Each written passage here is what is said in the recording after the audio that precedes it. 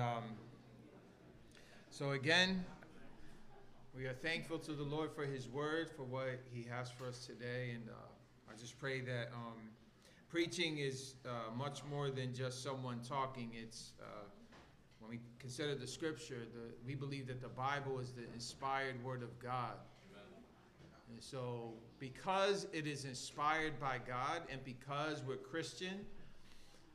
The act of preaching really is to serve the Word of God, which is bread to us. The reason why people have found boredom in preaching is because they're not eating. And so, if you're, so hopefully the Word of God is like caffeine for you today. To create a vibrant Christian walk in your life. And many times people preach because they got something to say. That's not what we do here. We want to hear what God has to say.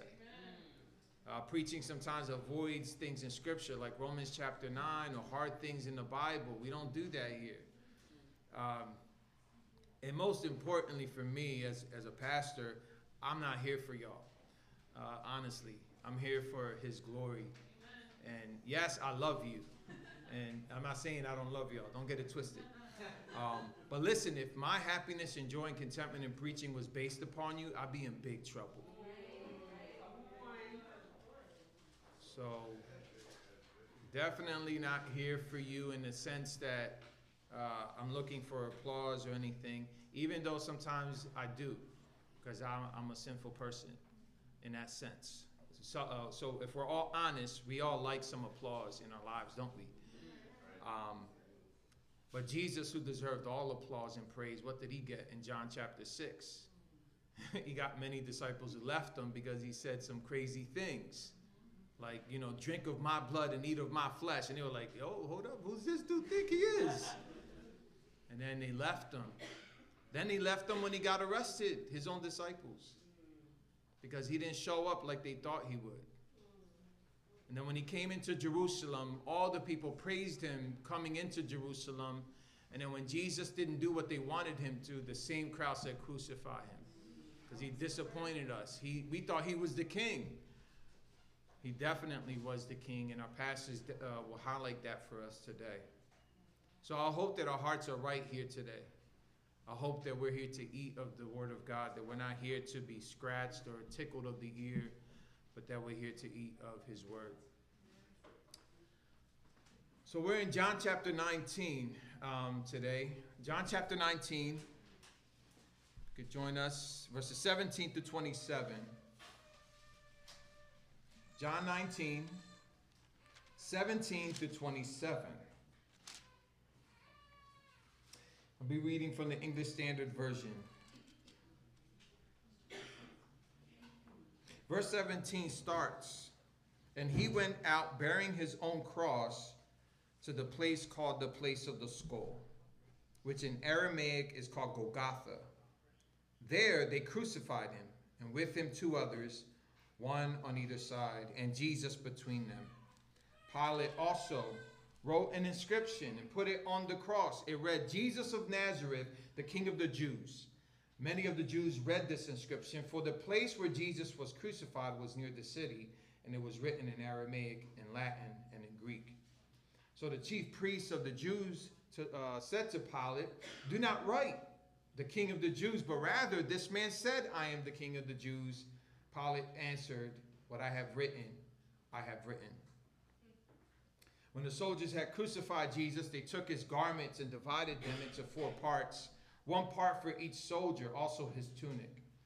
But the tunic was seamless, woven in one piece from top to bottom. So they said to one another, let us not tear it, but cast lots for it, to see whose it shall be. This was to fulfill the scripture which says, they divided my garments among them, and for my clothing they cast lots. So the soldiers did these things.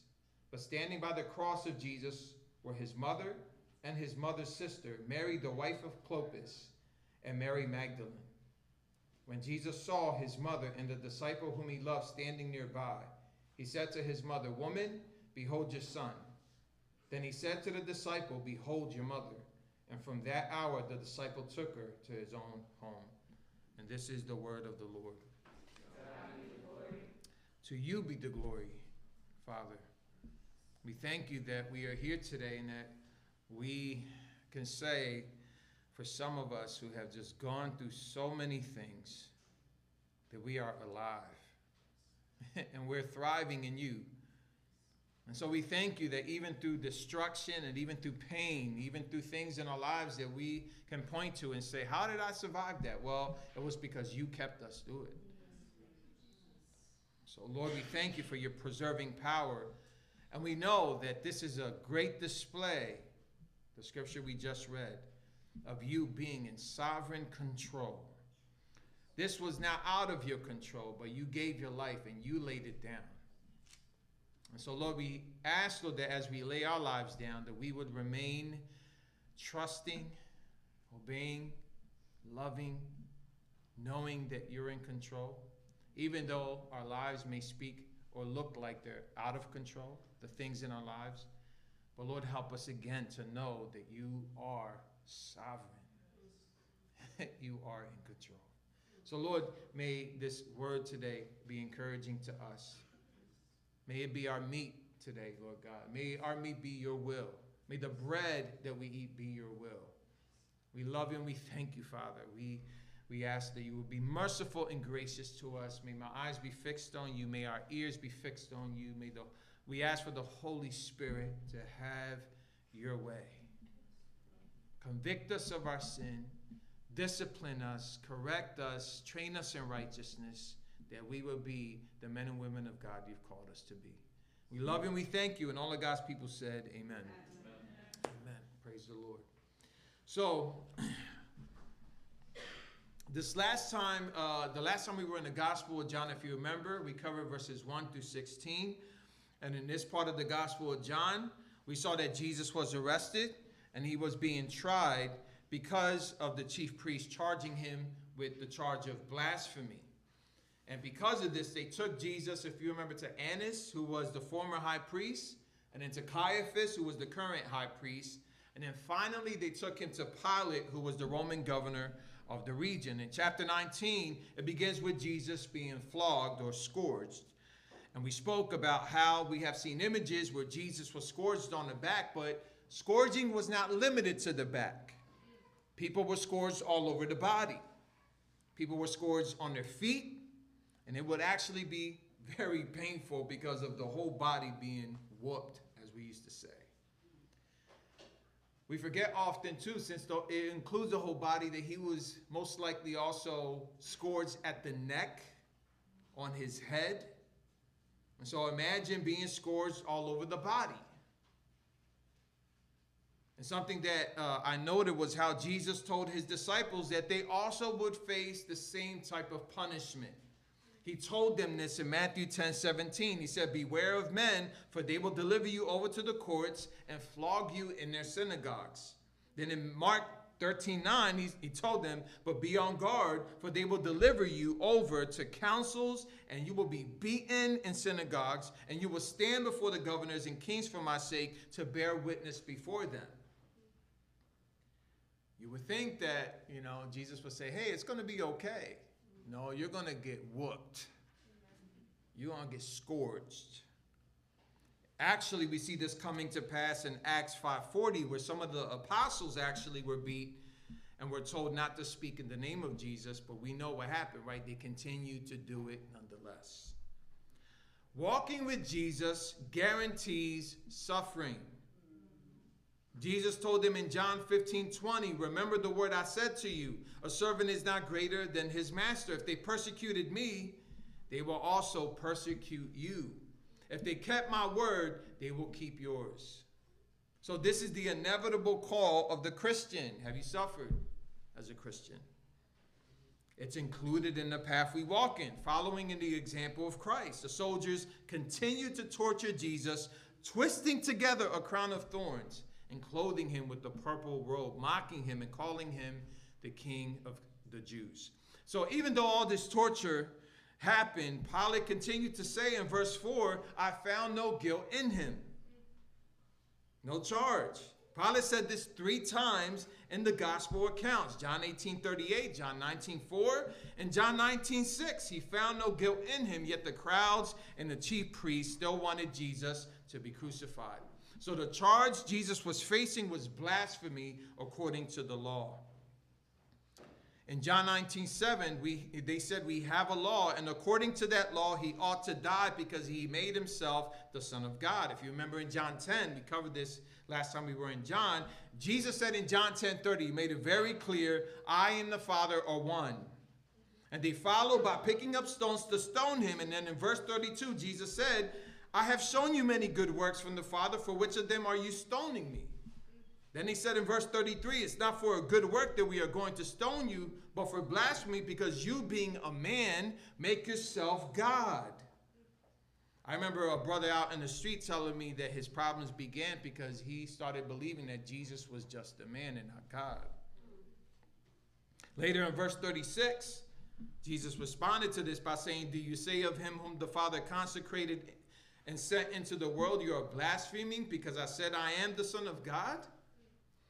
So Jesus, of course, did call himself the Son of God. It was an admission to deity, and they wanted to kill him for it. But why is all this happening here in our text? What is going on here?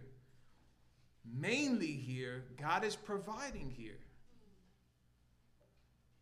You know, we get enamored by, the Passion of the Christ. You've seen that movie, right? We're like, wow, what pain, how he suffered through it. God was providing. That whole suffering and the pain that happened, he's providing for you. So through their rejection, God would give his Son to die so that we could have what we needed most, which was a Passover lamb for our sin. See, they refused to see Jesus as King of Kings and instead settled for Caesar, a godless earthly king, which really reflects the condition of their hearts. You see, when we don't treat Jesus like a king, and we treat other things with royalty and more priority, who's your God? You see, because of the condition of their hearts being hardened by sovereignty and being cold, these people, left to themselves and to their hearts, would trade Jesus, the sinless Son of God, for Barabbas, a criminal, an insurrectionist, full of sin. In our text today, Jesus was delivered over to them to be crucified, and so they took Jesus and did that. Our passage today continues from there, and we see 3 things today in our verses. Number 1, we see the walk in verses 17 through 18. The writing, verses 19 through 24. And lastly, we see the woman in verses 25 to 27. The walk, the writing, and the woman. Verse 17 says, and he went out bearing his own cross to the place called the place of the skull, which in Aramaic is called Golgotha. So in verse 17, it begins with Jesus bearing his own cross. What some point out about this particular verse is that in the other gospel accounts, we have record of Simon Cyrene carrying the cross for Jesus. And critics actually bring this out as a contradiction. They ask, which is it? Was it Simon Cyrene or Jesus who carried his own cross? The synoptic accounts tell us that they compelled Simon to do it, to carry the cross for Jesus. And they also says that they seized Simon so that he would carry the cross for Jesus. We see this in Matthew 27:32 and Mark 15:21.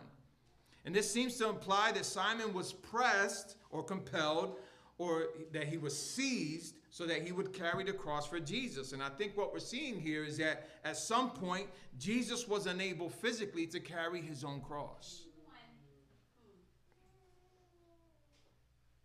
The cross that he was called to bear, he could not carry himself. That doesn't sound right, does it? See, Jesus, after being tortured and shamed, was walking to his own death, needing help, not because he wasn't able to carry the cross. Let's not get it twisted. He was God, but physically as a man, he couldn't carry his own. What amazing restraint by the Son of God here. to walk, not being able physically to carry his own cross to the place of his death, knowing that he was God the Son, who could have called legions of angels down and break actually his physical limitations by his deity. What amazing restraint by Jesus. That he would allow himself to be shamed, mocked, and tortured, knowing that he had the power to stop it all. But instead, he chose to walk the shameful walk. He chose the walk of humility instead of superiority. He chose to lower himself so much that another man was asked to carry what he could not finish himself. What great restraint. And what a great example for us, whom God has called us also to carry our own crosses. Jesus went out, it says, bearing his own cross to the place called the place of the skull, which in Aramaic is called Golgotha. While walking to his death, Luke 23:27 tells us that a great multitude followed him, and there were women mourning and lamenting for him, walking towards the place of the skull, which in Aramaic is called Golgotha, which is mentioned 3 times in the Gospels.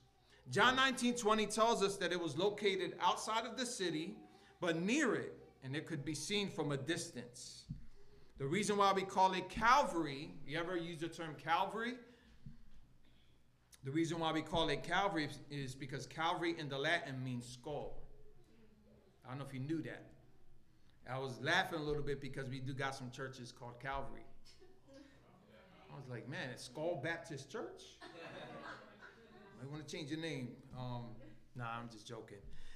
I'm probably going to get in trouble for that, but it's okay. Some of my brothers in the ministry have Calvary Baptist Church and stuff like that, but shout out to y'all anyway. But it literally means skull. And that's where Jesus is going. Why was it called the place of the skull?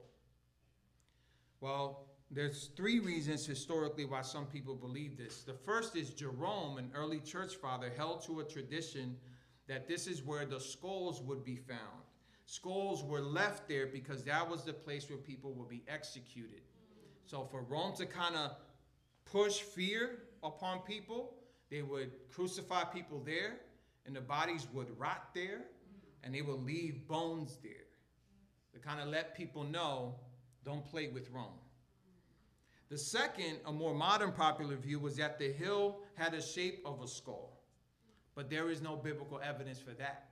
I mean, it sounds like a movie, but that's not true. And lastly, there was Origen, an early church father, who believed that that's where the skull of Adam was found.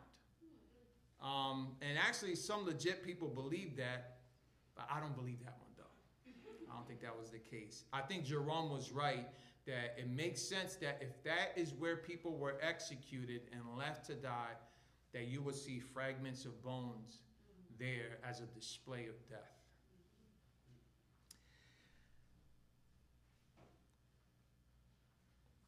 This is why I think the scriptures call it the place of the skull. This is where Jesus was being taken, along with 2 others, according to the other accounts, where right beside him were criminals. In verse 18, it says, there they crucified him, and with him 2 others, one on either side, and Jesus between them. So here was Jesus, mocked by saying, "Hail, King of the Jews," while knowing that he was going to die. He was struck by the hands of sinful men, wearing a crown of thorns and a purple robe, but they cried out, "Crucify him." Pilate saying to them, "Take him yourselves and crucify him, for I find no guilt in him." Pilate was right, by the way. There was no guilt in him. There was no sin in him. Yet he was taken there where criminals were executed. Why is this happening to Christ? Answering this question for many of us, I think it speaks sometimes of an already duh moment. Of course I know what he's doing. He's dying for my sin. But maybe that is the problem here today. Maybe we have become bored with Calvary. Maybe we haven't thought deeply about it. Maybe we haven't seen our Savior at the cross before we actually do something that he's called us not to do. Do you want to bother yourself by looking at sin for what it is? Look at the cross. Take some time to meditate upon what's going on here and repent of your boredom or, kind of a relaxed posture towards the cross. We have to remember that what we are seeing here, saints, is provision. We're seeing the provision of the Lord, not just for our sin, but we're seeing a great display of sacrificial love for us. See, this is where husbands can know how to love their wives. You want to know how to love your husband or wife? Look to the cross. This is where believers can know how to love their enemies. You have a hard time loving someone who you feel like you shouldn't love? Look at the cross. He loved you in spite of you. He died for us when we were yet sinners. This is where we can know how to entrust our lives to the one who judges justly, no matter what's happening around us. God was in full control.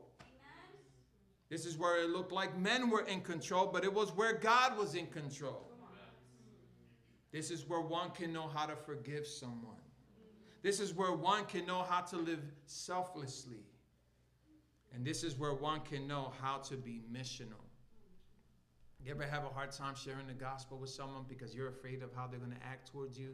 Look to the cross.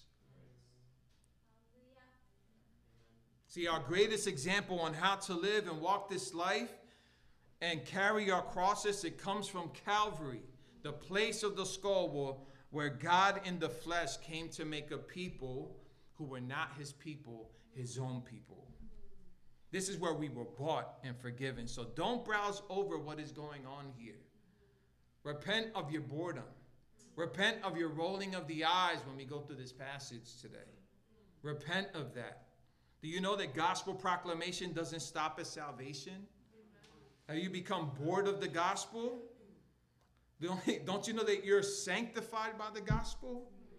The good news of Jesus that saves you, keeps you, and keeps you, in this process of being sanctified that is very difficult at times. See, it's the foundation of our faith. The reason why we're built up is because of the gospel. And the cross is that place where the believer must go in order to know how to live and how to die. So have we taken time to read this and think deeply about this walk? This walk that Jesus is walking, how God the Son is walking to his own death. Jesus enduring all this for the love of God the Father and for which all of us have been made his people. Do you know that what's happening here is that Jesus in John 12:32 said, when he was lifted up from the earth, he would draw all people to himself. This is where we were drawn to God by him dying for us. This is how much God loves us.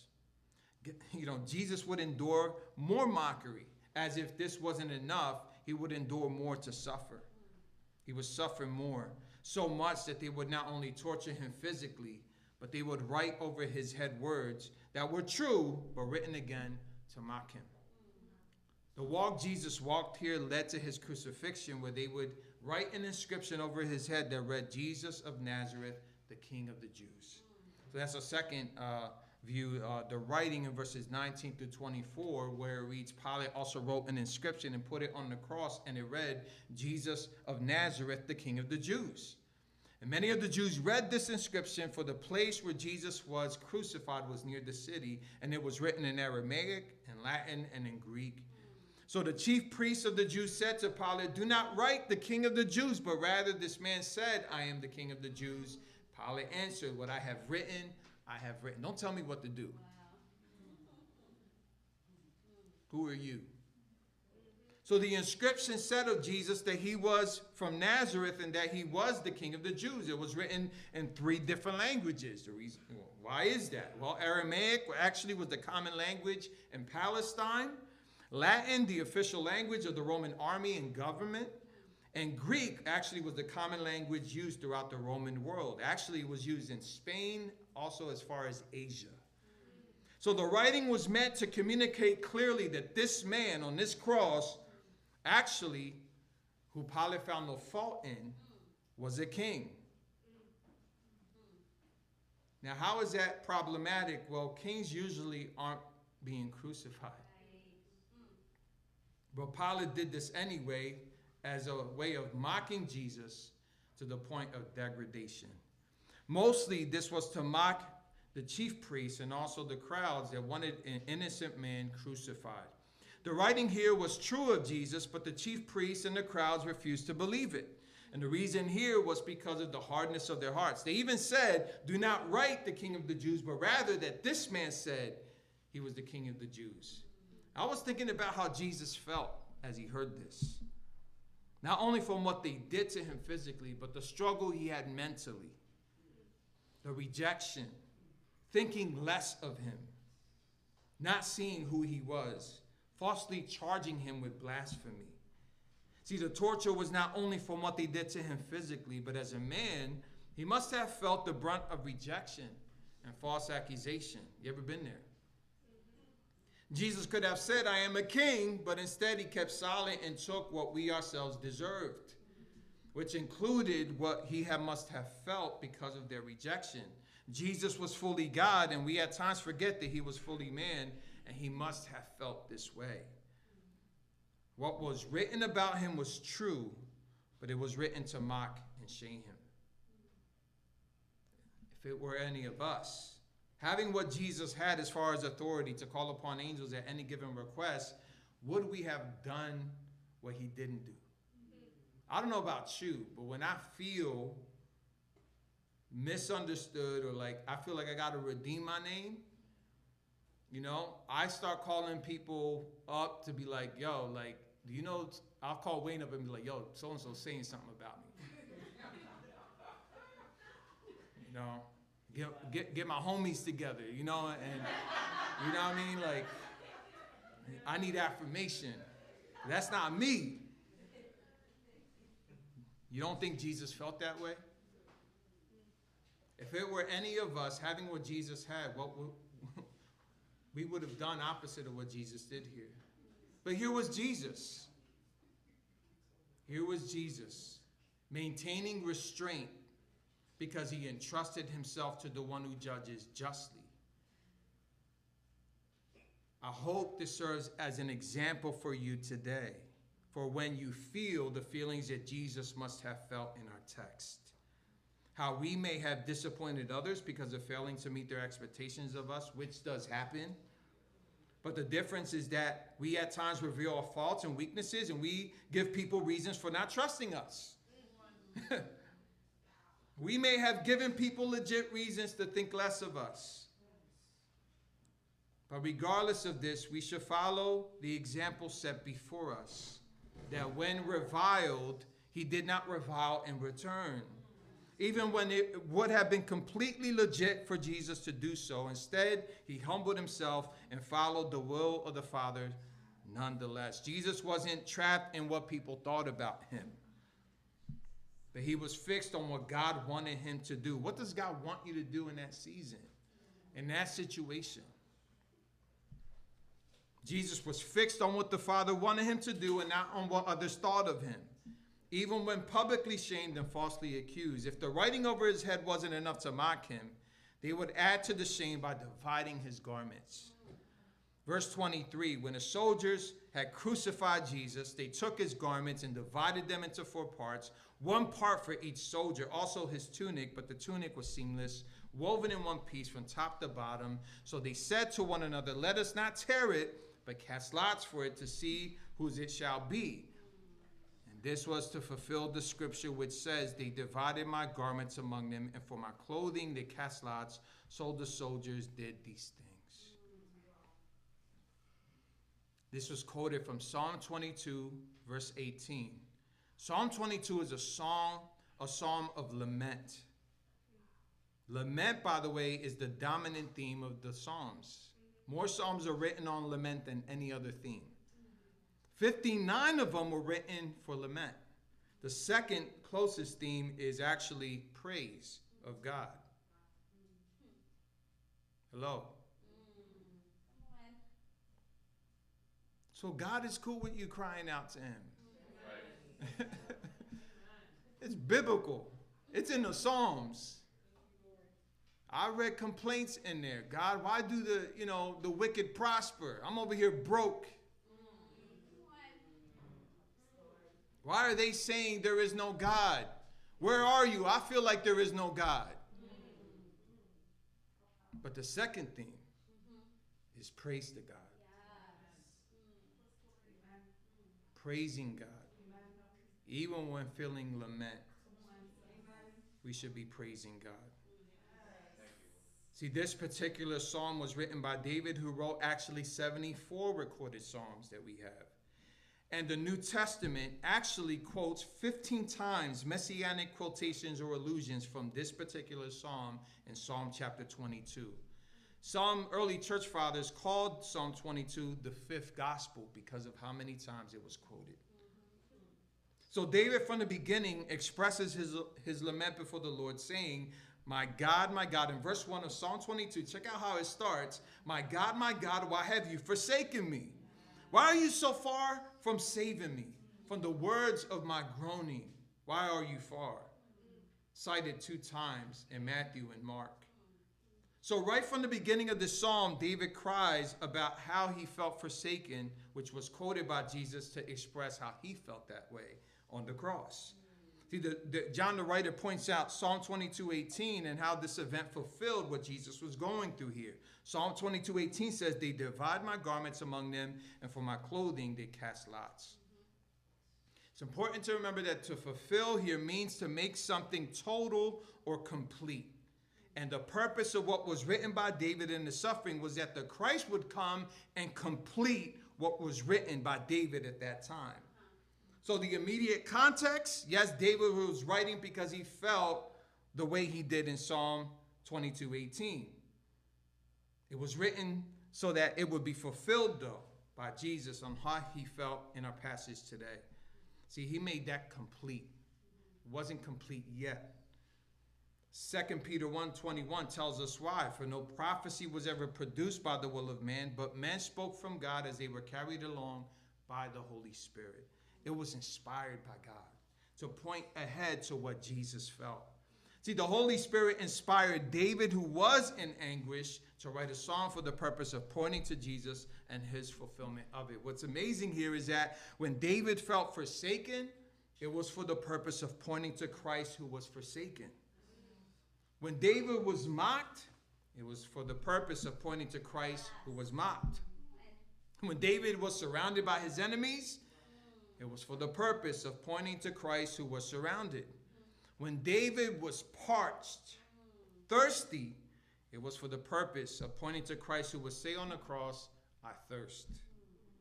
You see, when David felt anguished in his soul, leading him to say that they pierced his hands and feet, it was for the purpose of pointing to Christ who would actually experience in real time his hands being pierced and his feet. See, David in Psalm 22 felt humiliated. He was a king whose garments were divided, royal clothing that would be left for gambling. This was for the purpose of pointing to Christ, who was in fact the King of Kings and the Lord of Lords, hanging on a cross while these jokesters were going through his clothing to see who would win a bet. The writing over Jesus spoke true of who he was, yet it was used to shame him. Yet the writings that David the psalmist wrote, check it, was written 1,000 years before this happened. It was to speak of the one to come, who will complete what David was feeling at the time. You would think that Jesus would be about self-preservation, calling upon angels, showing his true power, and actually establishing his kingdom, but instead, he endured for the joy that was before him. That's what he did here. What was his will and joy? John 6:40 says, for this is the will of my Father, that everyone who looks on the Son and believes in him should have eternal life, and I will raise him up on the last day. See, this is a great example for us, saints, to carry our own crosses as well. Jesus said, whoever does not take his cross and follow me is not worthy of me. He said, if anyone will come after me, let him deny himself and take up his cross and follow me. How are we doing, saints? The walk of the Christian inevitably brings with it a cross. If you say you're a Christian, you should have a cross to back it. A most painful and cruel form of execution, which involved nailing someone to an elevated cross, would be the symbol that the Christian should carry. We are called to follow in his footsteps. The fulfillment of Scripture really encouraged me because in his pain and suffering, Jesus continued to show that he was in fact the Messiah promised. It really encouraged. I needed that. I needed to remember that this was promised, that God had a plan, that suffering had meaning. Suffering has meaning. There was a reason why Jesus suffered. It was to save. Why do we suffer? It's to show who he is somehow, some way. Only Jesus could suffer perfectly and perfectly show us who God was. We suffer imperfectly, and God still shows himself off in our lives. Yeah, I don't handle suffering right. I don't like suffering. If you like suffering, you need help. You like issues in your life, you need to go get a counselor. I don't invite suffering in my life. It happens as a result of me being a Christian. I'm not exempt from it. I live in a world that comes against me carrying my cross. I live in a world that mocks and tells Christians we're foolish for believing what we believe. I live in a world where I see people, even in church, live comfortably, where I struggle just to come to church. See, we often highlight that Jesus is the Son of God, which is true. But he was also a man. And this man had a mother. He had a mother, Mary, who actually needed saving herself. Mary needed a cross also to save her. And what Jesus would do on this cross is provide for a woman who needed care. While he's saving, he's also providing for his own mother. In verses 25 to 27, our last point, the woman, we see in verse 25, but standing by the cross of Jesus were his mother and his mother's sister, Mary, the wife of Clopas, and Mary Magdalene. So we see four women standing by the cross. We see his mother, the wife of Joseph, a descendant of David, Matthew 1:16. His mother's sister, some hinted at the possibility of this being Salome, being Mary's sister because of Mark's account in Mark 15:40. It's possible. Mary, the wife of Clopas, we don't know much about her, but tradition says that Clopas, being the brother of Joseph, the husband of Mary, was who she was. She was the wife of him. And then Mary Magdalene, you know her story. She appears in Scripture first in Luke chapter 8, where she was delivered from 7 demons. She would also then, she went from being demon-possessed and oppressed to being one of the witnesses of the resurrection. And Jesus would then here focus on his mother. But notice Jesus called her woman. I call my wife woman, there'll be problems. Right? It sounds disrespectful. But it's not. Jesus was actually putting her in her place. He actually did this in John chapter 2 in the wedding of Cana. Remember that in John 2? Let's read that together in verses 1 through 5. John chapter 2, verses 1 through 5, starting in verse 1. On the third day there was a wedding at Cana in Galilee, and the mother of Jesus was there. Jesus was also invited to the wedding with his disciples. When the wine ran out, the mother of Jesus said to him, "They have no wine." And Jesus said to her, "Woman, what does this have to do with me? My hour has not yet come." His mother said to the servants, "Do whatever he tells you. I'm out of it." But the hour had come, here in our text. And he called her woman, which was not an act of disrespect, but it was calling to attention what was happening to Jesus at the cross. Remember, Jesus spoke of the cross as being glorified. Well, he will be revealed as who he was. That's why the world calls him a fool on the cross. But we know that was God on the cross, revealing himself as the provider for our sin. Jesus calls her woman because Jesus was being glorified. Jesus was revealing himself as her Savior. So as her Savior, he would address her as woman, which is appropriate, not cold or disrespectful. He will provide for her not only salvation from her sins, but listen, he would also provide for her practical needs.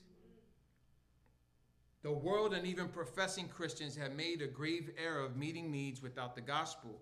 Meeting needs apart from giving people the gospel is no different than what the world does. But giving the gospel and ignoring the needs people have is actually an error in itself. The church is dividing over issues of social justice. You know, there's a lot of debate on that right now. What do we do as Christians about the basic needs of people? Basic needs like, you know, when someone is when there's prejudice, when there's racism, when there's, you know, injustices happening in our culture, in our nation, in our streets. Now, I'm here to tell you, I'll tell you first, that I think critical theory and critical race theory is evil. It's trash. It's a trash, and it is a worldview. And what some are trying to do is make critical theory or critical race theory a tool. But we got the scriptures. I don't need that garbage. But it doesn't mean that racism isn't happening in our culture, though. Being one, I've experienced that. Okay, so it does happen. But it doesn't mean I guilt my white brothers and sisters over what happened historically either, though. We know people that we love. Me and my wife know people that we love that are angry over this issue.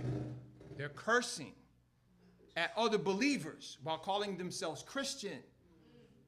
Angry because of the injustices that are happening. Angry at the church for responding the way we're responding. But at this church, I'll tell you from the gate, we are not going to borrow from the world how to view this issue.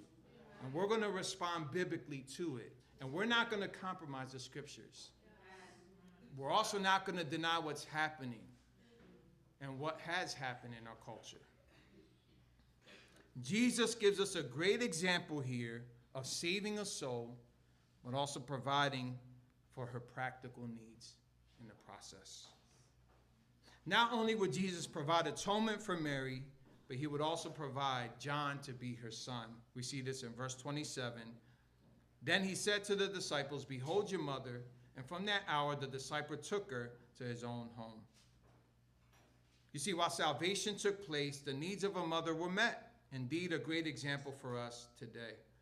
We need to follow suit with Jesus. As he was saving, he was also meeting practical needs. So when we go to Caroline Street, we're going to preach the gospel. But we're going to meet with police. We're going to meet with the neighborhood. We're going to find out what the pain is. And we're going to go out and be witnesses. And also people that can meet practical needs of our community. Has there been racism here in the city? Yes. Does it continue to be a problem? Yes. Will we continue to provide the needs for those who feel disenfranchised? Yes. But not at the expense of losing what we have been given, which is the gospel.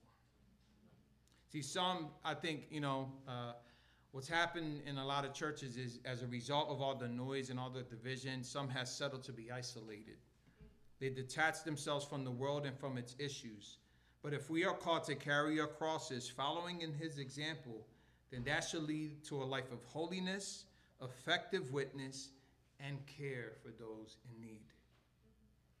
So where we are compelled as from Christ to meet the needs, may we meet the needs with joy and with hope, but never ever abandoning the call to repentance, to faith in Christ alone for salvation. That's what we are called to do. Jesus set that example for us here in our text. Jesus went out bearing his own cross and needing help to carry it. The writing over his head spoke of him truly, but wrote to mock him. They divided his garments, treated him as a criminal, leading him to the place of the skull where he hung and died. And also at the end of it, he provided for his mother her practical need for his son. I pray we will follow in his footsteps, saints. Praise the Lord. Father, would you help us be your church? We know, Father, that You dying on the cross was a way of uniting your church, making your church one. May we look to it as our hope.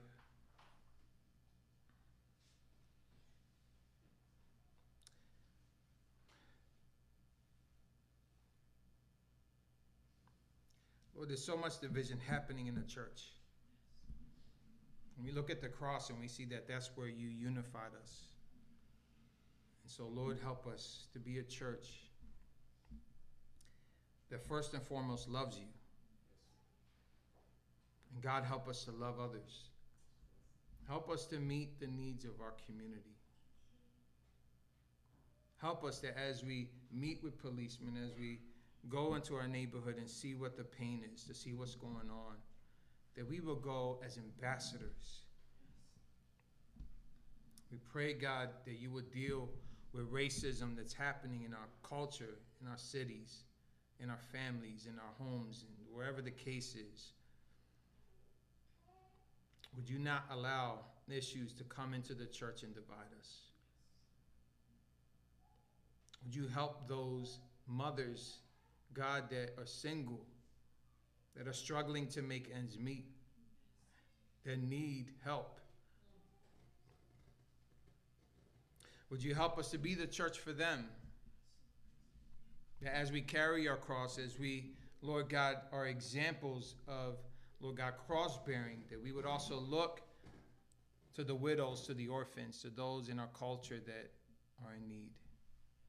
Help us not to be hypocrites, to walk by them and not do anything. Help us to be like you. And God, when we are experiencing rejection or experiencing, looking at other people and wondering what they think of us, and people that think less of us, God, would you help us to entrust ourselves to you? That what matters most is what you think, not what others think of us. Help us to do what you've done, to walk, Lord God, the walk you've called us to walk that Calvary road, that we will do it in such a way, Lord God, where you're glorified. So, Lord, we pray for the unity of our church. We pray, God, for the sanctifying in our church, that as we bear our crosses, that you will be glorified. We pray, Lord God, that you would help us to be the church. We love you, Father, and we ask that you would be with us today, that you would preserve our unity. In Jesus' name, amen.